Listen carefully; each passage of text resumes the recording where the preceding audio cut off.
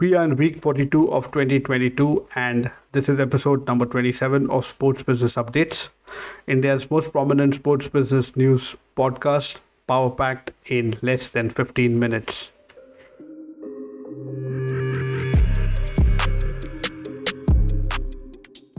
Hi, I'm your host Nilesh, and in episode 27 of Sports Business Updates, I will cover five big news from the Indian sports industry featuring Disney Star's ad revenue status for the T20 World Cup.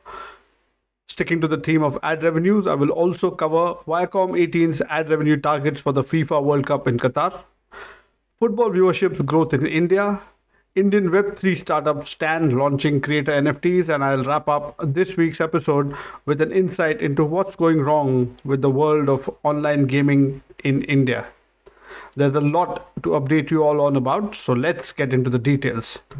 My first update for this episode is about Disney Star's ad inventory sales performance for the ICC T20 World Cup. It has been reported in the Indian media, the business media, that Disney Star has sold 80% of its available television and digital inventory and has roped in 50 plus brands as sponsors for the biggest cricketing sports event. In terms of the going rates for television, co-presenting partnerships or sponsorships is sold at an estimated price of 55 to 60 crore Indian rupees, and associate sponsorship slots are sold at an estimated price of 24 to 25 crore rupees. The most popular ad slot, that is the spot buys, are selling at an estimated 10 to 12 lakh rupees.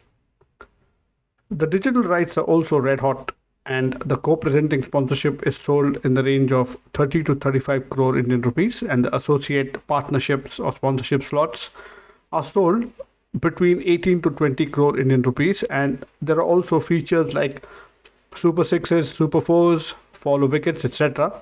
that are selling between 5 to 8 crore rupees. The total estimated revenue generated for Disney Star is expected to be in the range of 1300 to 1500 crore Indian rupees for both television and digital.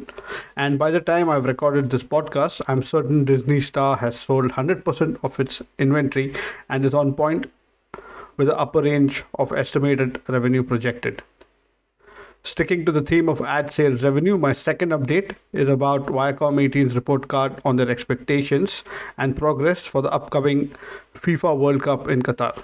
Earlier this year, Viacom 18 won the rights to broadcast the FIFA World Cup in India from Sony Sports for an estimated sum of 450 crore Indian rupees.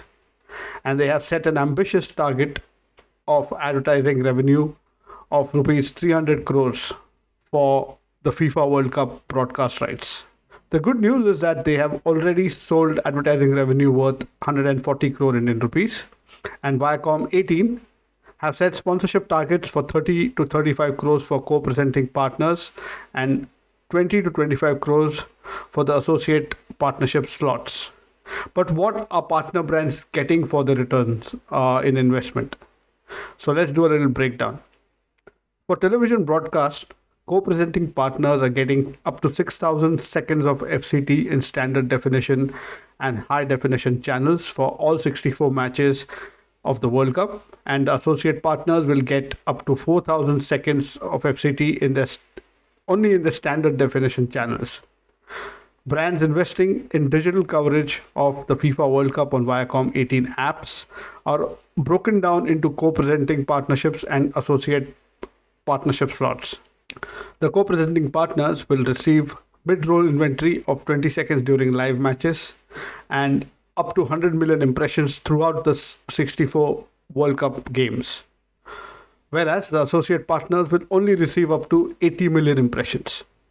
According to business media, the Indian business media, that is, Sony Sports earned an estimated advertising revenue of 250 crores for the television and digital rights during the 2018 World Cup that happened.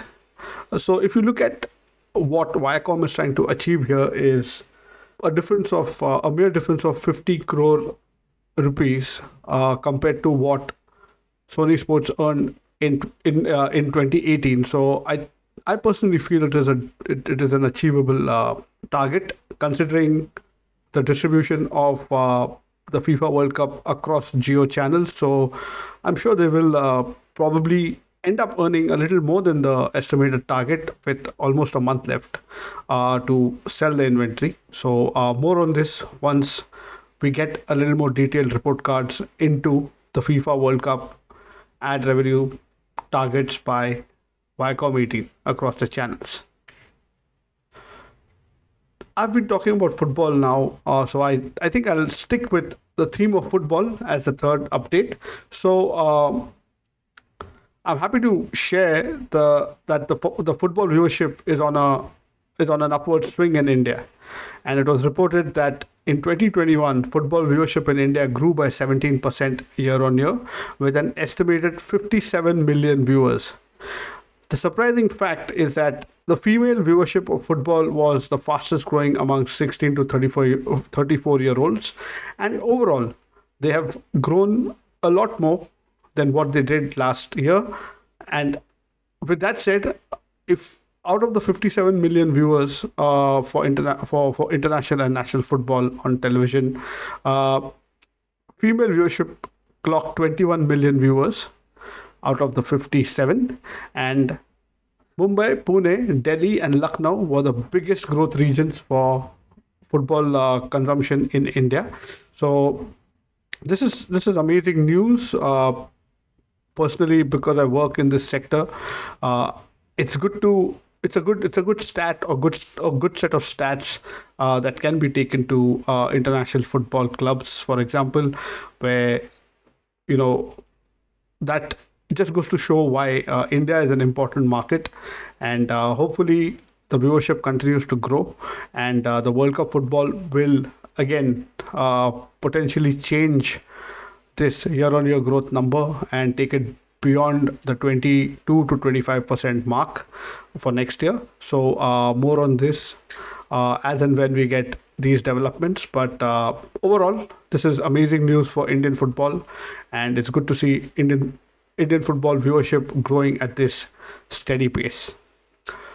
Moving on, for update number 4 and 5, I have news from the Indian Web3 and gaming sector. So update number 4 is about an Indian startup called Stan that has launched a very unique NFT project.